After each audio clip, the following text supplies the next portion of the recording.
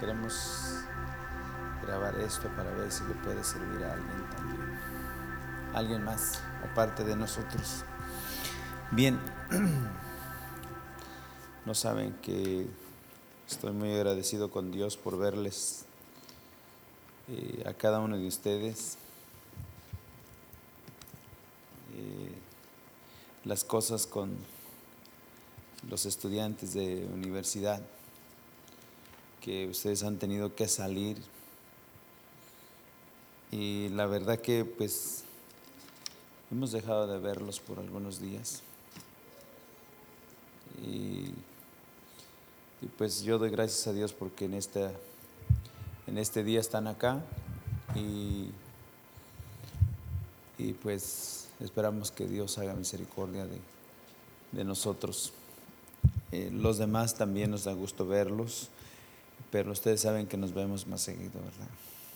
Sí, sin embargo, los demás pues han estado involucrados en otras cosas, y creo que hasta nos vemos así, no con frecuencia, sino a veces pasan semanas, sí, tal vez meses. A mi hija Ruth no la miré por casi 2 meses, y y eso fue un poco extraño para nosotros, que no nos separábamos casi nunca, y ahora por las cosas, las llamadas circunstancias, nos hemos separado, y aún si uno pudiera darse cuenta que esas llamadas circunstancias pues nos llevan aún a tener una, ¿cómo les digo? No tener la misma estrechez que uno ha tenido como amigos, de padre a hijo, pues se comunica uno menos, se mira uno menos. Entonces es un poco difícil, pero pues estamos pidiéndole al Señor que nos ayude, y pronto, eso es ahora por medio del colegio, por medio de otras cosas, pero un día nos van a hacer otras cosas, y tal vez va a ser, digamos, en cuanto a relación, va a ser un poco más difícil. Y eso es lo que en esta mañana queremos tratar. Queremos tratar un tema bastante, no es tan bonito el tema, pero cuando menos queremos hablar de ese tema: cultivando la amistad. Cultivando la amistad. ¿Saben ustedes qué significa la palabra cultivar? No, es que ustedes no son agricultores. ¿Quién sabe de aquí, de los que estamos aquí,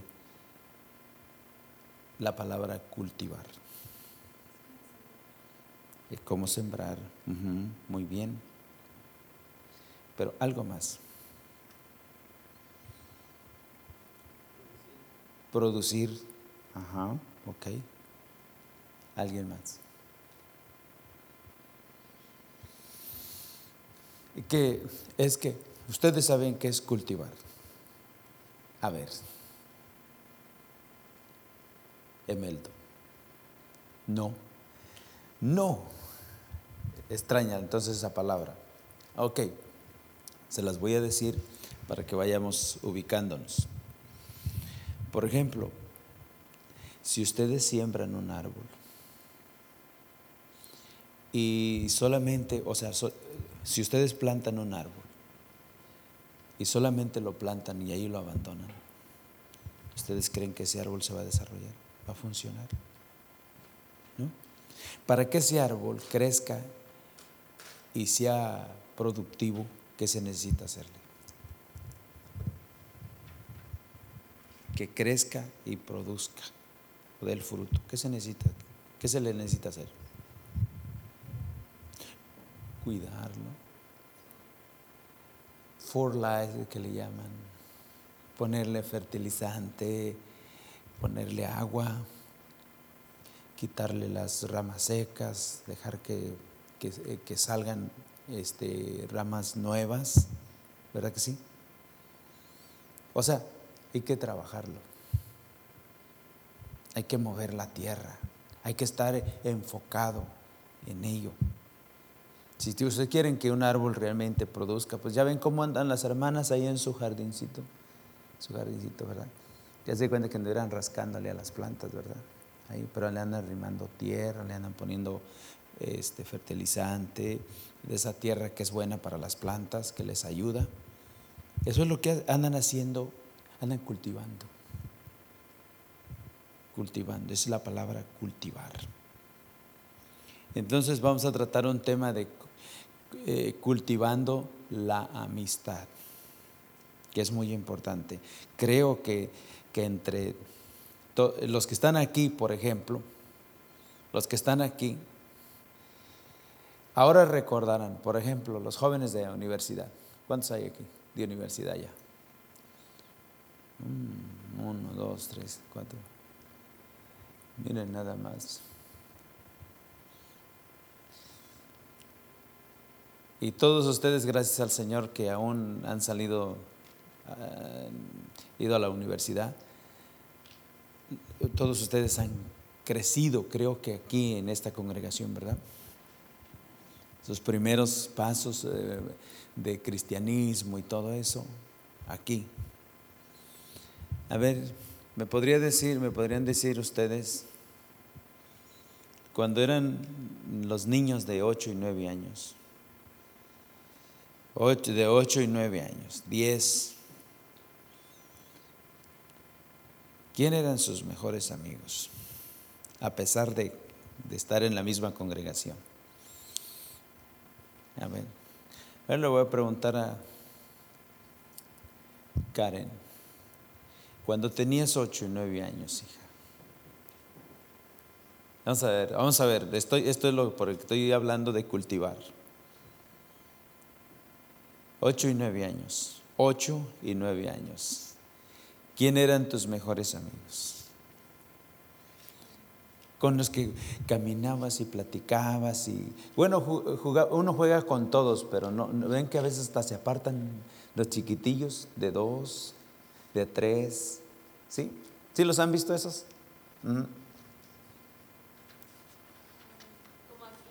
Sí, aquí en la congregación, por decir. Mi hija Ruth, ¿dónde está? Oh, ok. Ustedes, o sea, ella era tu amiga, con que platicaban, se entretenían. Ahora, por lo que vamos a tratar, ¿ustedes creen que a pasar, después de los años, que andan ya, por ejemplo, la universidad y su edad misma, ha habido un cambio se juntan todavía para platicar, caminan juntas, juegan juntas? No, ya no, ¿verdad? Ya no, ¿verdad? ¿Por qué será? Yo sé que no es otra cosa, sino sé que son las llamadas circunstancias. Las cosas, por ejemplo, tú tuviste que irte a la universidad, ella también, vivir en un lugar diferente, ocuparse, concentrarse en lo que están estudiando, ya no les queda el tiempo para realmente juntarse y platicar, o ir al parque, caminar juntas, qué sé. Pero a pesar de las llamadas circunstancias, hay que continuar. ¿De qué manera se puede cultivar esa amistad y seguir siendo los mejores amigos? ¿Me estoy explicando? Seguir siendo los mejores amigos. Alejandro, tú estuviste alguien de tu edad, tuviste uno que platicabas, que verdaderamente tu amigo, ¿verdad? El Rubén, fíjense, no me acordaba. Sí. Y ahora por las llamadas circunstancias, por las cosas, Alejandro no puede estar con Rubén constante, ni creo que ni platicar tanto como en ese tiempo por las cosas. Rubén ya tiene una familia. Y Alejandro no puede intervenir tanto en esa amistad porque él ya tiene, ahora ya va a ser papá también, saben eso, ¿verdad? Pero con todo eso, es necesario continuar siendo amigos. Como lo que somos, pueblo de Dios, y vidas que nos hemos conocido, se han conocido ustedes desde años. Es necesario que ni las llamadas circunstancias, no desde el punto de vista como eran cuando eran pequeños, porque ustedes tienen que reconocer que cuando estamos hablando de Alejandro y Rubén, que Rubén ya tiene una familia, ya no puede ser nunca jamás la misma amistad. Pero Alejandro tendrá que reconocer por qué, porque Rubén ya tiene una familia y él no puede intervenir tanto. Pero eso no quiere decir que Rubén no continúe siendo su amigo.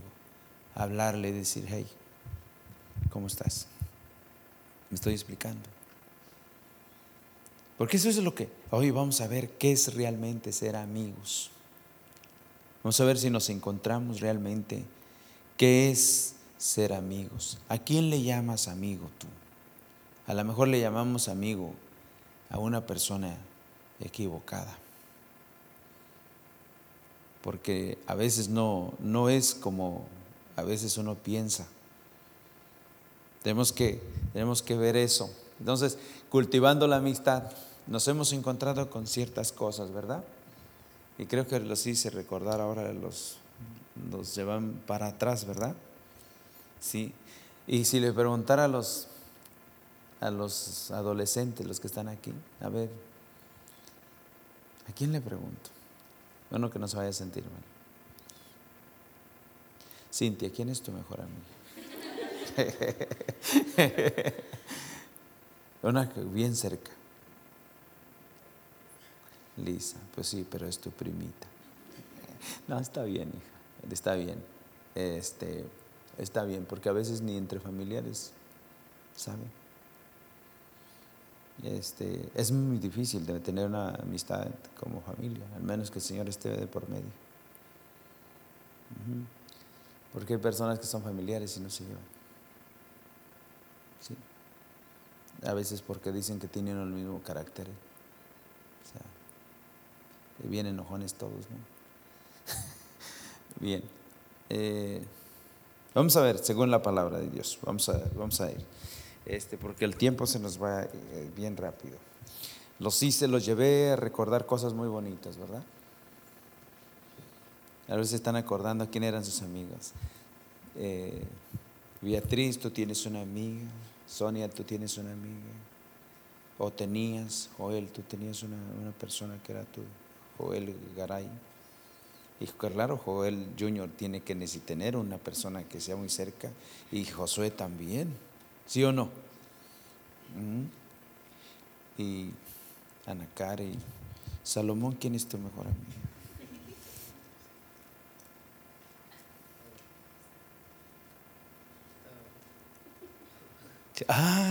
Joel Junior, muy bien, muy bien, muy bien, qué bueno. Alex, Jaime, él necesita un amigo también, o ya tienes un amigo aquí. Bien cercano, no, pero todos son mis amigos, ¿no? Uno bien cercano. ¿Saben que todos necesitamos un amigo? Y el tiempo el Señor nos lo va poniendo ahí, porque todos necesitamos un amigo a quien le platicarle las cosas, aunque sean puras tonterías, pero uno como quiera quiere platicarlas. ¿Saben? Entonces vamos a continuar con la enseñanza, porque es interesante. Cultivando la amistad. Vamos a ver eso. Cultivando la amistad, que es muy importante. No sé, pero sé que esto me lo puso el Señor. Sé que me lo puso el Señor. Me lo dio porque estaba yo, en otras ocasiones he hablado otros temas y otras cosas y esta vez preguntándole al Señor, Señor, ¿y esta vez qué quieres que hablemos? ¿Qué quieres decirle a los jóvenes, a los adolescentes? Y creo que lo que el Señor quiere es prepararnos. porque vienen tiempos donde realmente tenemos que ver si es que realmente fuimos una familia en Cristo Jesús. Me estoy explicando. Porque dice que cuando las amistades permanecen es que verdaderamente hubo amistad. Saben, hay personas que dicen, hasta aquí se acabó la amistad que tuvimos. Si se acabó esa amistad es que nunca hubo amistad. Porque la amistad que Dios da y nos pone, esa amistad en medio de todas las circunstancias, en medio de los problemas, que tú como mi amigo eres bien enojón y que yo también como tu amigo soy bien difícil de carácter, pero si somos amigos, ¿qué quiere Dios que hagamos? ¿Que se corte la amistad o que trabajemos con nuestro carácter y continuemos siendo amigos? ¿No creen? Porque hay gentes que se separan por el carácter. ¿Sí? No, es que yo tengo mi carácter y pues yo también tengo el mío. Y si nos vamos a basar para eso, nos separamos. Sin embargo, Dios quiere que entreguemos eso y en todo eso trabajemos y continuemos siendo amigos, aparte de ser hermanos en Cristo. Porque realmente no porque estemos en una iglesia y estemos acá, de verdad nos tratamos como deberíamos de ser. Necesitamos aprender cómo tratarnos los unos a los otros. Entonces vamos a estar viendo esto. Vamos a ir a Proverbios. Ustedes saben que Proverbios habla mucho de esto. Proverbios 12. Proverbios 12.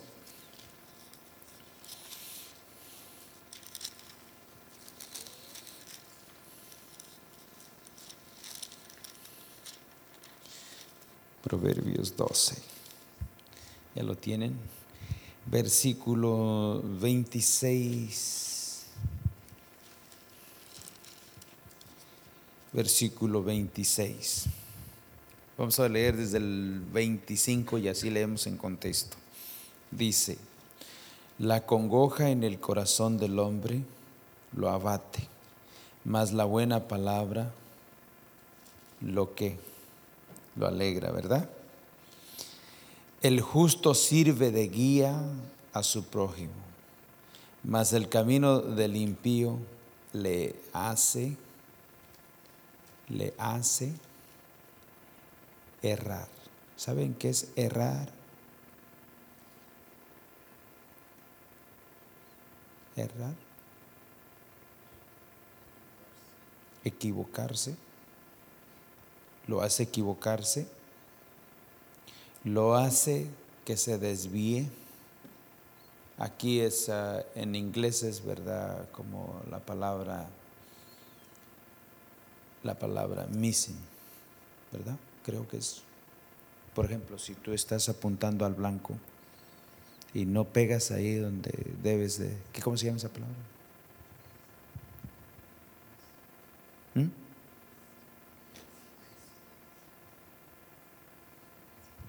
¿No sabes, Alex? No. Eso. Bueno, eso, pero tú sabes que, por ejemplo, los que usan las saetas y luego se agarran ahí y hay una rueda donde deben de dar en esa rueda, y si no pegan en la rueda, fallar. Ajá. Entonces esa palabra lo hace errar, no dar en el blanco, en el punto. Entonces vamos a ver, por ejemplo, dice que el justo sirve de guía a su prójimo. El justo, la persona que es correcta, que es adecuada, que es perfecta, que es madura. Fíjense, dice que sirve de guía a los demás. Vamos a ver, por ejemplo, cuando hablamos de cultivar una amistad, vamos a ver. Cuando se habla de cultivar una amistad, el justo, la persona que es justa, que es madura, ella no te va a abandonar por un malentendido. Aunque hubo una pequeña aflicción, pero si es tu amigo o es tu amiga, ella va a tratar de que eso sea corregido y de seguir adelante. Ahora, cuando hablamos de un cristiano, ¿se imaginan que un cristiano con un pequeño desentendido o un malentendido ya no sea tu amigo? ¿Qué vas a decir de él? Si esto lo encuentro en los que son cristianos, ¿qué encontraré en los que no sean cristianos? Un verdadero cristiano es aquel que dice que el amor todo lo soporta, el amor todo lo sufre y el amor cubre multitud de errores. Un verdadero cristiano es aquel que no está viendo tus errores. Él sabe que como persona tú te equivocas y a lo mejor a veces luego dicen, no ando en mi tiempo, ando en un, ¿cómo le llaman? Bad mood, ¿verdad? Sí. Hoy no me hables, pues oye, está bien, total, si andas mal, pues está bien, pero como quiera eres mi amigo. Mañana te hablo, o todavía ando otra vez, bueno, pues el siguiente día no importa. Pero un verdadero amigo es una persona que no te va a criticar. Un verdadero amigo es una persona que te va a entender, que sabe que realmente puedes andar en un mal tiempo. Presiones de todo, de la escuela, varias cosas, has pasado un tiempo difícil, tal vez por tu parte espiritual te sientes desalentado, estás en un momento que no quieres que nadie te hable, qué sé, según lo que estés pasando. Pero un verdadero amigo es que él siempre te va a hablar, no importa que tú le pongas una cara diferente. Entonces, ¿cómo se conoce? Dice, el justo sirve de guía a su prójimo. ¿Ustedes creen que necesitamos personas que, a pesar de nuestro carácter y de nuestras malas acciones, necesitamos personas que no cambien de opinión en cuanto a nuestra amistad? Se necesitan.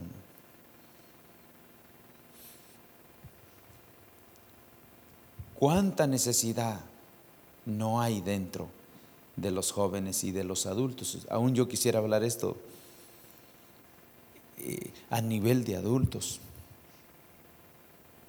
Sí, porque muchas de las veces no podemos ver las cosas de un punto de vista diferente. Dice que el justo sirve de guía a su prójimo, mas el camino de los impíos les hace errar. El camino de los impíos. El justo. Ahora, cuando hablamos del justo, vamos a ver una de las características de una persona que es justa. Cuando tú te juntas con una persona que es justa, a la vez es muy bueno porque dice que sirve de líder, de guía, te orienta, te da consejo. ¿A quién no le gusta tener una persona que realmente pudiera acudir? Oye, te quisiera platicar algo. Estoy pasando por una situación un poco difícil y de veras no sé ni qué platicárselas y no sé tampoco qué hacer. Quisiera pues platicártela, a ver qué me dices tú, qué piensas tú. Y que una persona te hablara, que fuera madura y te hablara según la palabra de Dios. ¿Cuál es la situación? Como ustedes, la situación son amistades. Son amistades, ya entre poco tiempo estamos hablando, van a ser amistades que van a tener y tal vez, no sé, se van a encontrar traicionados, defraudados, no sé, a lo mejor una amistad que van a conocer que no pensaban que tenía ese carácter y de repente, un carácter feo, y de repente se encuentran con eso y ¿cómo se van a sentir? Decepcionados, defraudados, de veras yo no pensaba esto. Y que tengas un amigo que le puedas decir, le puedes contar las cosas. Diga, no te preocupes, mira, bueno, ¿qué fue lo que pasó? No, nada, nomás que de repente me habla y luego no me habla. No te preocupes. Eso no es tan grave, eso puede ser que realmente tenga problemas, esté pasando por una situación, vamos a orar por él o por ella, vamos a estar orando. Que a lo mejor ella está pasando o él está pasando una situación difícil, vamos a orar. ¿No? Ahora una persona justa también es la persona que te dice las cosas como son. ¿Sí me estoy explicando? Si te encuentras una persona que no te dice las cosas como son, no puede ser justa.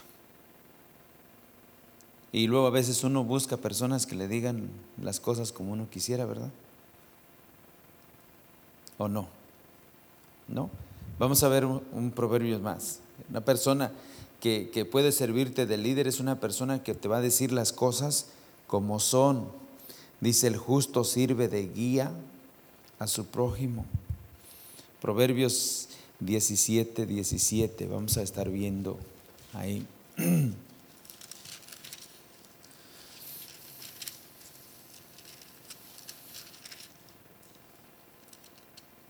17:17. A ver, ¿alguien lo quiere leer? Joven, ¿lo tienen ahí?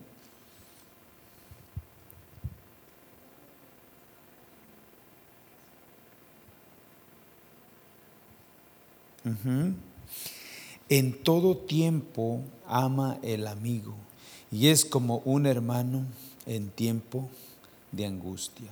Vamos a ver en dónde es donde se conocen los que son amigos. ¿En qué? Sí, no, sí.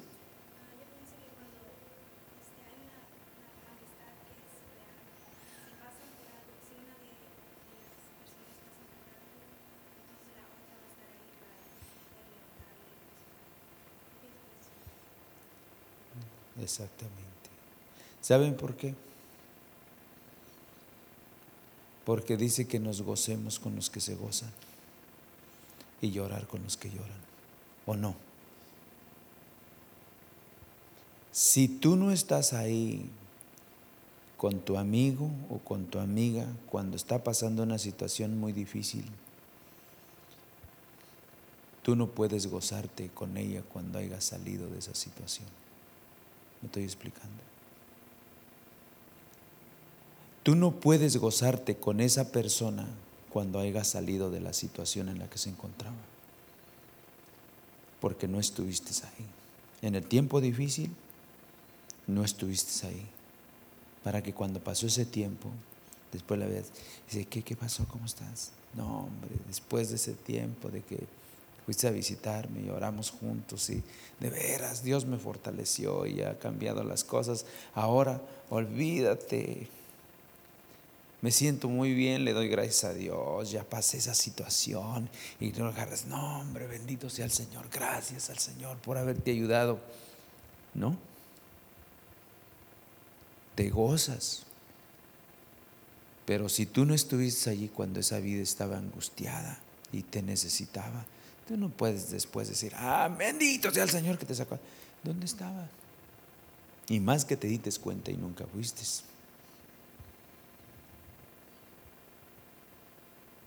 Los verdaderos amigos son los que se interesan por tu vida. Los verdaderos amigos son los que en las buenas y en las malas te hablan. Nosotros necesitamos verdaderos amigos.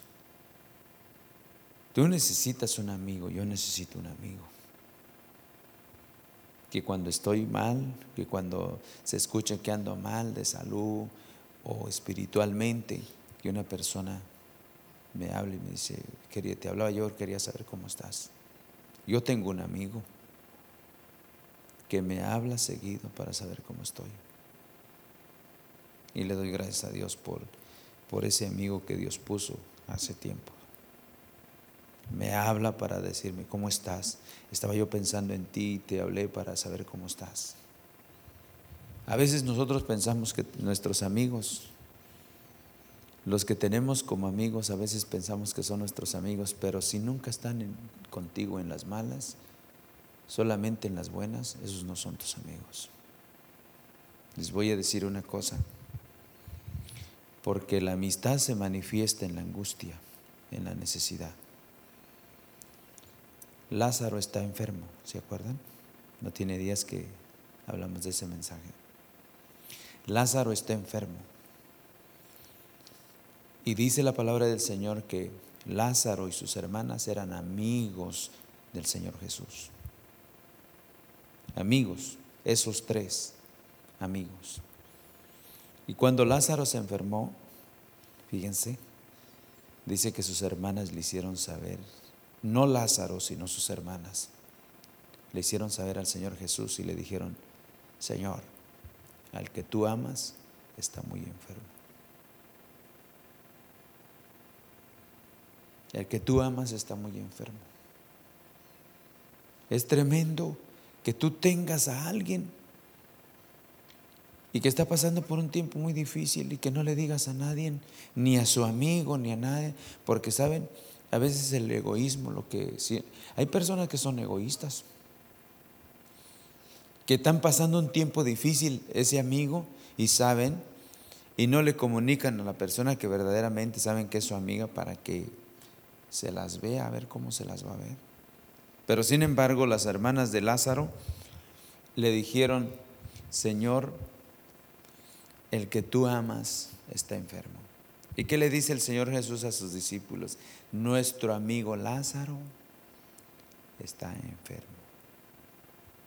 Está enfermo. Y luego les dice: nuestro amigo Lázaro duerme, ya murió. Pero ¿qué dice el Señor? Pero yo me voy a ir para despertarle. ¿Se acuerdan de eso? Yo voy a ir para despertarle. Estaba en una región y se movió totalmente y se fue a donde estaba esa región, donde estaba la aldea de Marta y de María y de Lázaro, y llegó ahí cuando esa familia estaba pasando un tiempo difícil. ¿Y qué sucedió? Resucitó a Lázaro, ¿verdad que sí? Resucitó a Lázaro. Entonces, si en tiempos difíciles nadie se presenta para realmente ver cómo están las cosas, realmente no tienes amigos. En los tiempos difíciles es cuando se ve quién tiene amigos y quién no. ¿Y quién es tu amigo? Porque cuando estás bien, todo el mundo quiere sacar provecho de ti, especialmente los jóvenes. Entonces, me explico. En todo tiempo ama el amigo. En todo tiempo ama el amigo. Es como un hermano en tiempo de angustia. En todo tiempo ama el amigo. El que es amigo te ama en las buenas y en las malas. En todo tiempo ama. Ahora, nosotros sabemos que el único que ama es uno, se llama Jesucristo. Por eso necesitamos realidad del Señor en cada uno de nosotros. Porque no sé, de todos los que estamos aquí, por ejemplo, a veces qué tanto nos interesa que no hayamos visto a Julano por un tiempo, 2 semanas, un mes, 15 días. Ahora ya tantos medios para comunicarse uno, ¿verdad? Teléfono y texto y quién sabe qué todo, ¿verdad? Se puede uno comunicar, ¿no? Pero pasa el tiempo y no. Esa es amistad de palabras. Esa no es la amistad que Dios quiere que tengamos. Y mucho menos llamemos amistad con los del mundo, que digan: no, mi amigo, mi mejor amigo es del mundo. Jamás, jamás. Porque dice que el justo te sirve de guía, pero el impío te hace errar. ¿Sí me estoy explicando? La meta de un incrédulo que se junte contigo para tener amistad contigo es destruirte. La meta de un incrédulo es destruirte, dejarte en la ruina. Nunca puede ser tu mejor amigo un incrédulo, jamás.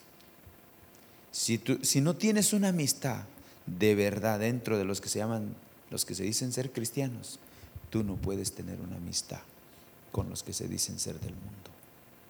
Si aquí no encuentras un amigo verdadero, en el mundo menos. El justo te sirve de guía, el impío te hace errar. Siempre el impío, el que no conoce del Señor, te va a destruir. Te va a destruir y tarde o que temprano te vas a dar cuenta. Por eso estamos aquí, para aprender. Si ustedes no dan oído a lo que Dios dice, si ustedes no dan oído a lo que Dios dice, lo siento mucho, pero Dios no puede ser burlado. Lo que Dios ha dicho y lo que Él quiere prevenirnos es que tengamos situaciones críticas. Una vez que violamos principios bíblicos, nosotros estamos expuestos a todo lo peor que pueda venir. Tus amistades tienen que ser dentro de aquellos que son cristianos, porque por lo demás te vas a encontrar en una situación muy difícil que no quisiéramos realmente encontrarnos.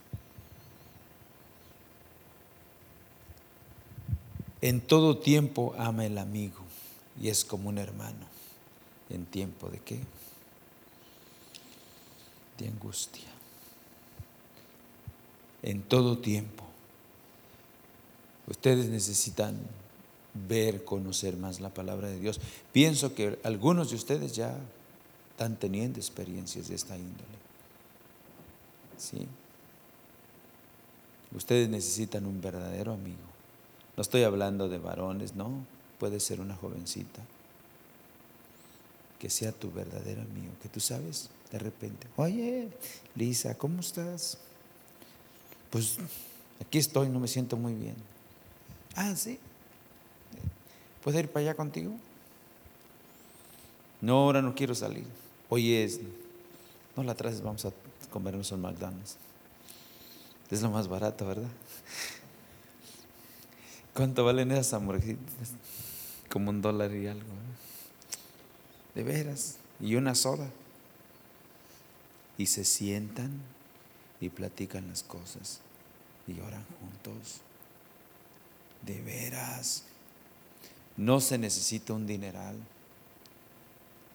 ni se necesita tener tanto dinero para ser amigo. Dice el proverbio que tú quieres tener amigos, debes demostrarte amigo. Debes demostrarte amigo. Hay personas que dicen, yo no sé, pero yo no tengo ninguno que sea mi amigo. ¿Y por qué no tienes una persona que sea tu amiga? Dime por qué. Es que a mí nadie me habla, es que a mí nadie me quiere. Es que a mí nadie me busca ni para ir a tomar un café. Bueno, dime por qué. Porque el que quiere tener amigos debe demostrarse amigo. Y no solamente dando cosas, no, ya dijimos que en las buenas y en las malas está ahí, ¿verdad? Es eso, debe demostrar integridad, sinceridad. No hay hipocresía en el verdadero amigo, no hay hipocresía. No hay hipocresía, porque hay personas que te besan, ¿cómo está? Dios le bendiga, y por dentro te dicen, no. Y dentro de todo ello, vamos a ver aquí, ¿entendieron este versículo? A ver quién lo va a tomar nota, porque lo vamos a dar de que se memoricen estos versículos, porque lo necesitamos. No, no, a ver cuántos quieren, porque no todos quieren, ¿ok? Pero sí sería bueno, muy bueno. De hoy y mañana yo voy a estar dando este tema y espero que el Señor nos ayude. Entonces, no sé, ¿está claro? ¿Está claro? ¿Nos puede servir? ¿Sí? Necesitamos. Vamos a ver esto. Proverbios 27.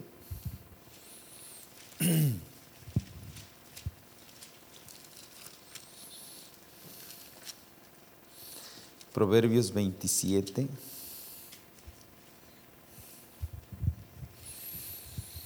Versículo 6. ¿Alguien lo quiere leer?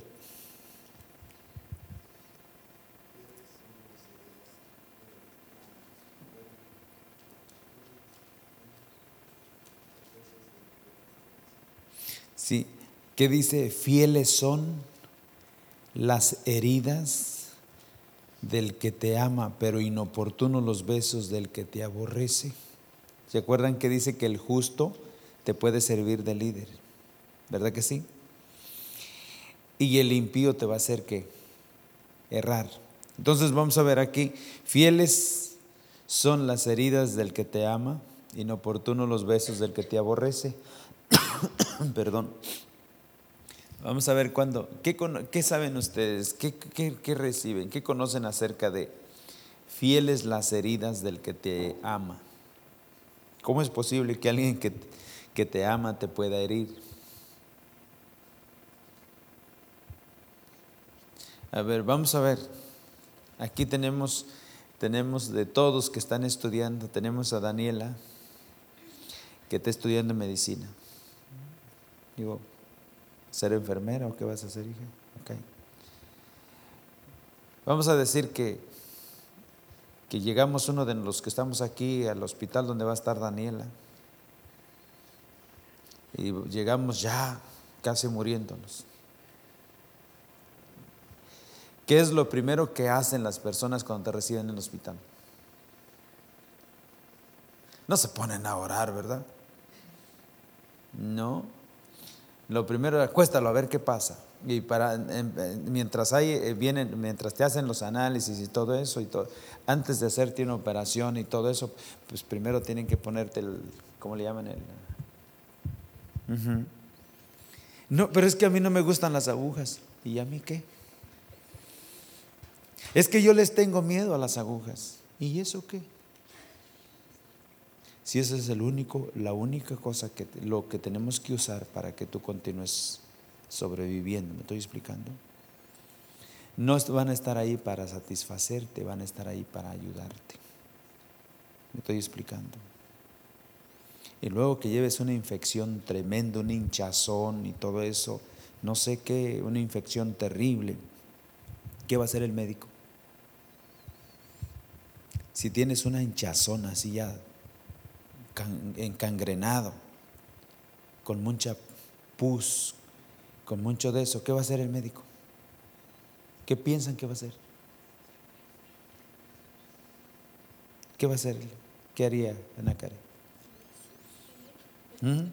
Sí, pues tiene que abrir, tiene que meter el bisturil que le llaman, y luego cortar.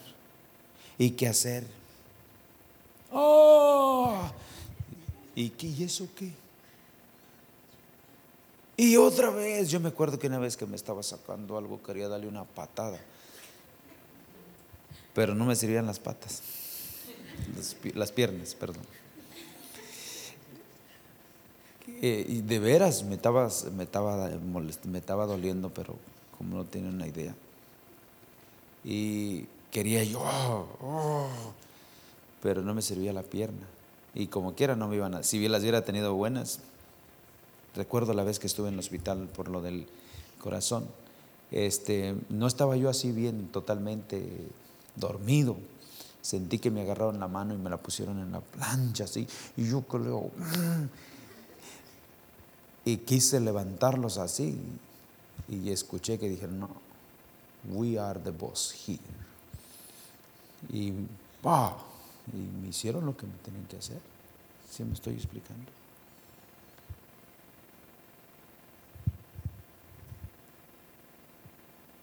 Fieles son las heridas del que te ama, inoportunos los besos del que te aborrece. Una persona que te ama te va a decir las cosas. ¿Sí me estoy explicando? Si andas mal, te va a decir, corrígete, porque estás en un peligro. No, pero tú, ¿qué tienes que ver en esto? Te lo digo porque te amo, te aprecio, y no quiero que vayas a pasar una situación que no conviene. Te lo estoy diciendo porque te aprecio, entiende, te aprecio. Yo quiero que tú continúes siendo la persona que siempre has sido. En otra palabra, no quiero perderte. Y porque no quiero perderte, tengo que decirte las cosas. Inoportunos los besos del que te aborrece. El que te aborrece nunca te va a decir nada. Sin embargo, te va a palmear y dice, no te preocupes, todo va a estar bien. ¿Cómo va a estar todo bien si estás caminando por una situación que no conviene? Entonces, en ocasiones, a veces el que te ama te va a decir las cosas y lo vas a ver como que se me hace que no me ama. ¿Por qué? Porque me sentí ofendido con lo que me dijo. Me estoy explicando. Me sentí ofendido con lo que me dijo. Sí, pero si eso que te dijo te va a ayudar, ese es el que verdaderamente te ama. El otro te va a dejar que te des una estrellona ahí, que te destruyas. Entonces, un verdadero amigo es aquel que te dice las cosas, ¿verdad que sí? ¿Sí o no? Verdadero amigo es el que te dice las cosas. Es necesario que te corrijas, que entres en el orden de Dios, dependas de Dios y esto. Yo sé por qué aquí no viene mucha gente, y hay veces que viene gente. Si la gente que viene aquí se quedara como ha venido, aquí no cupiéramos, ¿verdad? Pero yo sé que aquí las gentes no vienen, las personas que andan buscando otra cosa no vienen. Digo, sí vienen, pero no se quedan porque andan buscando otra cosa, porque aquí siempre ha sido el énfasis, ha sido la enseñanza.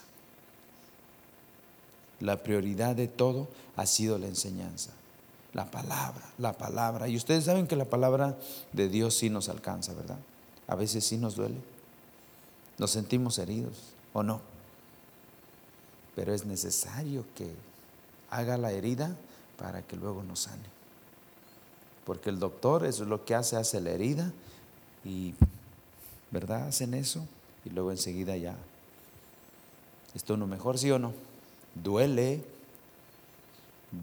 pero se sana uno. Fieles son las heridas del que te ama, inoportunos los besos del que te aborrece. Así que eso es muy importante entre nosotros. Ahora, estamos hablando de como amigos, vamos a decir que los mejores amigos son los que nos dicen las cosas. Ahora vamos a estar viendo, por ejemplo, estamos hablando de cultivar las amistades, sí, cultivando la amistad.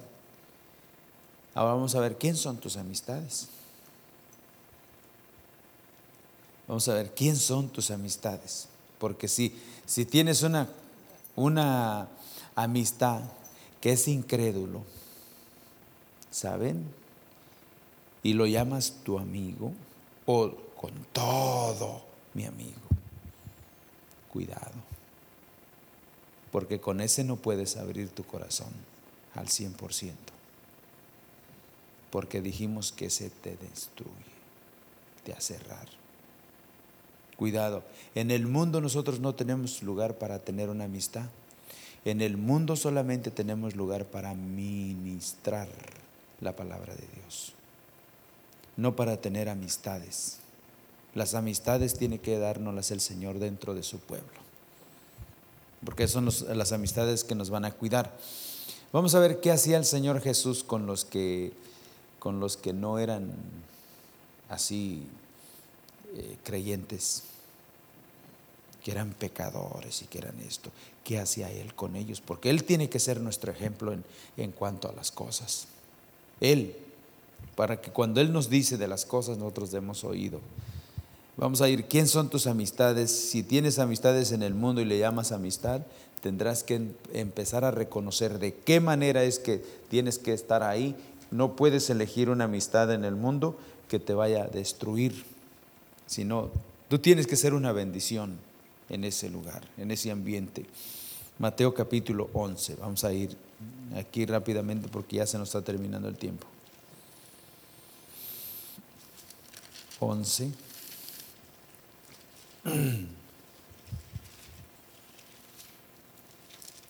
11:19.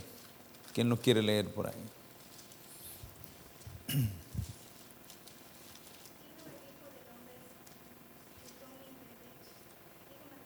19.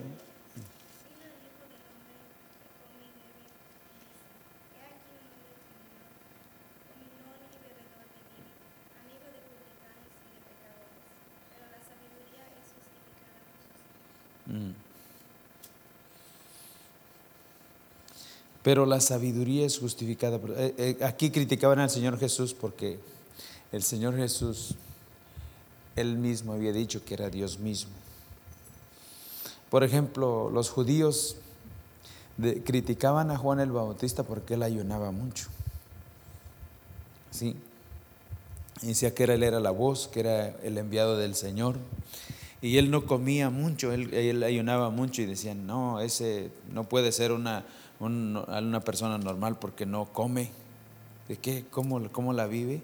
Y luego viene el Señor Jesús, entonces él se sentaba, comía y bebía entre los publicanos, que eran los pecadores. Pero él se juntaba con ellos con propósito, por eso dice, pero la sabiduría es justificada por sus hijos. La sabiduría es justificada por sus hijos, porque dentro de los publicanos, ¿quién creen que estaban ahí? Que fueron salvos. Dentro de ellos, ¿se acuerdan?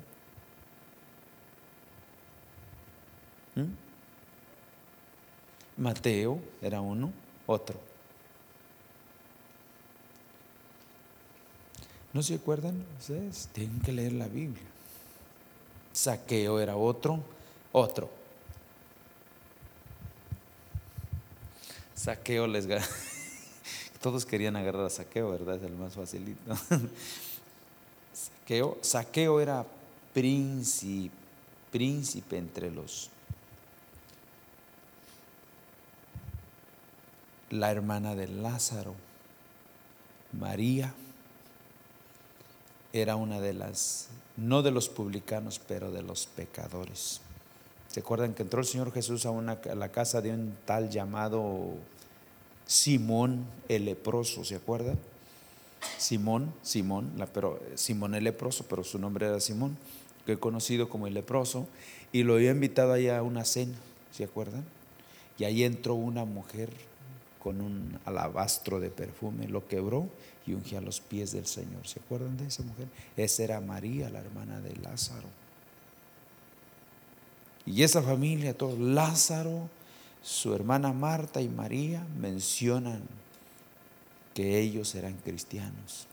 Luego Zaqueo, que el Señor Jesús, verdaderamente la salvación ha venido a esta casa, ¿se acuerdan? Por cuanto este también es hijo de Abraham. Entonces el Señor Jesús se juntaba con ellos con propósito. La amistad era con otro fin. ¿Sí me estoy explicando? La amistad, las cosas aquí de entrar en el mundo, no es para hacer amistad de una relación de me voy a casar con un mundano o con algo así. No, ni se te ocurra. Pero sí de estar ahí para hablarles del Señor. Para hablarles del Señor. Primero que se conviertan. Y hasta cuando lo veas bien convertido, la veas bien convertida, entonces si el Señor le place tener una amistad, una relación de novios. Pero tienes que verlo. Por ejemplo, una amistad, fíjense, para contraer matrimonio es muy importante. Yo digo, ustedes tienen que observar, por ejemplo, si tienen una amistad, un joven que no ora, que nunca te habla de Dios, nunca te habla de Dios, nunca te habla de la palabra de Dios, no ora ni nada. Cuidado, porque a lo mejor sí está en la iglesia pero sin converso. Para que tú creas que realmente una persona es una persona, un hijo de Dios y vale la pena tener una relación, una amistad, esa persona lo tienes que ver. ¿Dónde te sientas? Señor, ayúdanos, Señor. Ten piedad de Julana, ten piedad de mí, Señor, por favor, que podamos ser instrumentos en tus manos. Que si tú permites, Señor, que esta relación que ha empezado, que tú la hayas empezado, Señor, que sea esto en tus manos. ¿Tú escuchas orar eso? No digo que confíes en Él, pero sabes que una persona que depende de Dios tiene un buen fin. Porque a lo mejor tus amistades que tienes como amistad no son las adecuadas. ¿Me estoy explicando? Ustedes tienen que ver todo eso, porque el justo sirve de guía. el impío te hace errar, te va a destruir, te va a destruir. De verdad, lo siento yo. Y ustedes conocen que, por mencionar, Carla, la hija del hermano Jorge, ella hace tiempo había un joven que le propuso matrimonio, pero lo observó y realmente no quería nada de Dios. Tenía cierta apariencia, pero no quería, no buscaba de Dios realmente. Y la situación que dice que ella lo amaba, me estoy explicando, pero sabía que iba a ser un fracaso. Y le dijo al joven que antes de que fueran más lejos, se terminaba ese tipo de relación, de amistad. Porque se dio cuenta que no. ¿Te imaginas con una persona que vas a vivir toda tu vida, que no le confíes? Es toda tu vida, porque con un cristiano no hay reversa. Te casas y es todo. O sea, Dios no dice que tienes que aguantar a esa persona si es terrible toda tu vida. El Señor no te obliga a que la aguantes. Dice que se puede separar, pero no te puedes volver a casar. Esa es la situación, nada más. No te dice Dios que la aguantes. Es que tengo que aguantarla, porque Dios dice, no, Dios no dice que aguantes a esa persona. Lo que sucede, dice, te puedes separar, pero no te puedes volver a casar. Porque el que se case con esa persona adultera, y el que se case con la otra adultera. Así lo dice Dios. Entonces, una relación así es para toda la vida. Entonces tenemos que pedirle al Señor que sea alguien que podamos confiarle. Es importante. Entonces vemos aquí en esto. Ahora, si alguien piensa que con una relación del mundo puede hacerla, jamás. Si no se puede, a veces no se hace bien cuando los dos dicen ser cristianos. ¿Qué será cuando se une un inconverso con otro, no? Ya estoy terminando, ya voy a terminar. Realmente traía yo más, pero un último pasaje para lo que estamos viendo. Y esto es bien conocido. Vamos a ir a 2 de Corintios. Ya voy a estar terminando, ¿ok? Voy a dejar un par de minutos para algunas preguntas, si ustedes tienen alguna pregunta. No sé, no les dé pena, ustedes pueden preguntar. Vamos ahí el versículo 14 al 16 de 2 de Corintios 6, del 14 al 16.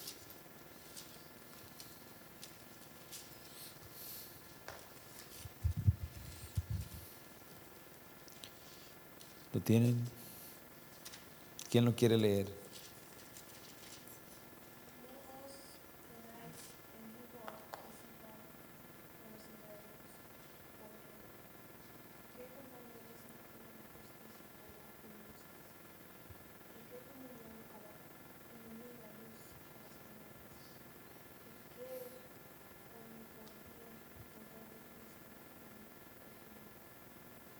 Belial. Uh-huh.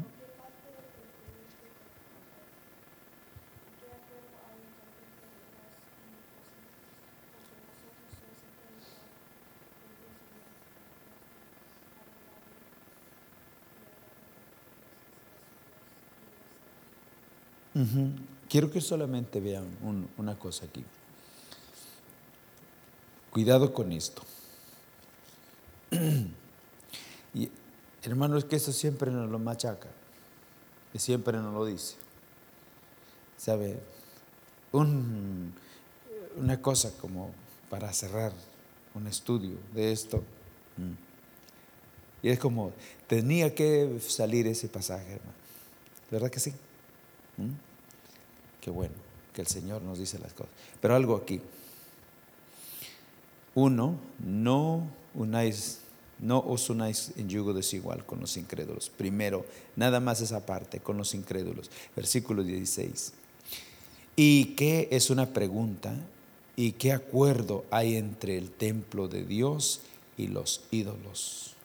Porque vosotros sois el templo del Dios viviente, como Dios dijo.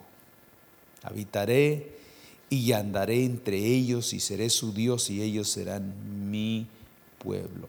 Vamos a ver, dos palabras aquí. ¿Qué acuerdo hay entre el templo de Dios y los ídolos? ¿Ustedes creen que realmente lo que está hablando aquí dice que nosotros somos templo de Dios? Porque el Espíritu Santo mora en nosotros. ¿Y por qué es que luego nos pone, y qué acuerdo hay entre el templo de Dios y los ídolos? ¿Ustedes creen que nos compara con una imagen, con un crucifijo, con un niño Dios, como luego le llaman? ¿Eso que tienen los incrédulos? No, no. Eso no es lo que Dios está diciendo. Lo que Dios está diciendo es que nosotros somos el templo de Dios donde Dios mora y donde Él se mueve y donde Él dice qué es lo que tenemos que hacer y qué es lo que no tenemos que hacer. Sin embargo, los ídolos, el templo de Dios y los ídolos, los del mundo no viven para Dios. Los del mundo viven para sí mismo. Ellos son su propio Dios. Ellos no temen a Dios. Lo que único que desean es satisfacerse a sí mismos. ¿Me estoy explicando? Ellos son sus propios Dios, su propio Dios. Ellos no tratan de obedecer a Dios, de desagradar a Dios, de satisfacer a Dios. Jamás. Ellos viven para el día y lo único que quieren satisfacer son sus propios deseos. Son un Dios en sí mismo. ¿Me estoy explicando? ¿Y qué acuerdo hay con una persona que quiere agradar a Dios y con otra que se quiere agradar a sí mismo? ¿Hay diferencia o no? ¿Imaginan las cosas que va a haber ahí? Las cosas que va a haber ahí. Entonces, nosotros somos la habitación de Dios, donde el Espíritu Santo mora en nosotros. ¿Qué acuerdo hay con alguien que realmente el Espíritu Santo es el que dirige, es el que gobierna, es el que nos lidera, es el que nos lleva adelante? Cuando hay alguien que realmente es todo lo opuesto, lo contrario. Vosotros sois el templo de Dios, del Dios viviente, como dijo Dios. Habitaré y andaré entre ellos y seré su Dios. Entonces, una amistad en el mundo, ¿a dónde piensan que nos va a llevar? Por eso las personas que enseguida que se casan, estuvieron en una iglesia por tiempo y enseguida que contraen matrimonio, de repente ya no las vuelves a ver. Ay, pero era una joven que le gustaba mucho venir a las reuniones y estar aprendiendo del Señor. Sí, pero ya tiene tiempo que no asiste a ningún lugar. ¿Qué pasaría? Se casó con una persona que no temía a Dios. ¿Qué piensan? Eso con eso del cuento dice que luego se convierte. Si yo lo pudiera convertir, entonces sí, pero si no, pero desde el punto de vista que uno desobedece, Dios no está comprometido a convertir a esa persona. Me estoy explicando. Para satisfacer tu propio pensamiento. Porque Dios dice, antes de que te contraigas matrimonio o tengas una amistad con una persona, te dice, no, ¿me escuchaste? Es no, mi hijo. Señor, es no, mi hijita. Pero ¿qué tal si se convierte? Te dije que es no. ¿Sí me estoy explicando cuando una cosa es no? Porque Él sabe, porque luego, no, enseguida se convierte. ¿Quién te asegura eso? Si te uniste y tuviste esa relación pensando de que Dios lo haría, Dios te dijo no,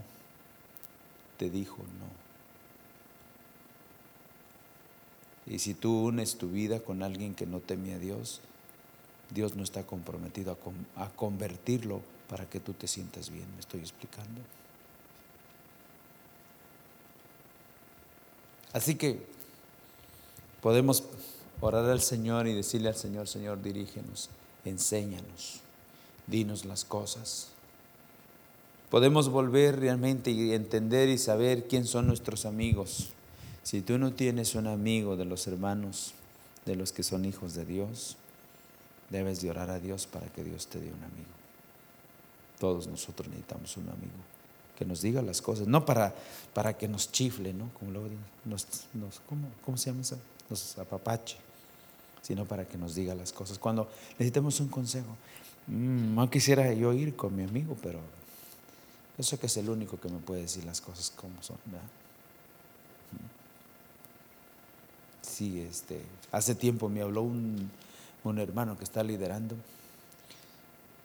y me sentí bien desde el punto de vista que me habló. Me dice: hermano, tenía yo tantas cosas y algunas cosas que realmente estaba yo así presionado, pero después de estar pensando a quién le hablaría yo, decidí hablarle a usted porque sabía que me podía decir las cosas tal como eran. Y yo le di gracias a Dios. Sí, porque si uno va a decir otras cosas, ¿a quién vas a ayudar? A nadie. Pero si permitimos que Dios nos diga las cosas, el Señor nos va a ayudar y nos va a sacar adelante. Sí. Vamos a dar 5 minutos para preguntas.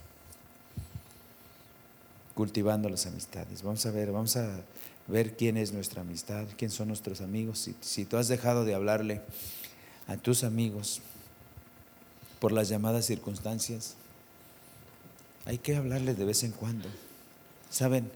La otra situación que puede intervenir también es, por ejemplo, es obvio, yo quiero que ustedes entiendan que ustedes van a llegar a tener tarde o que temprano una relación con alguien.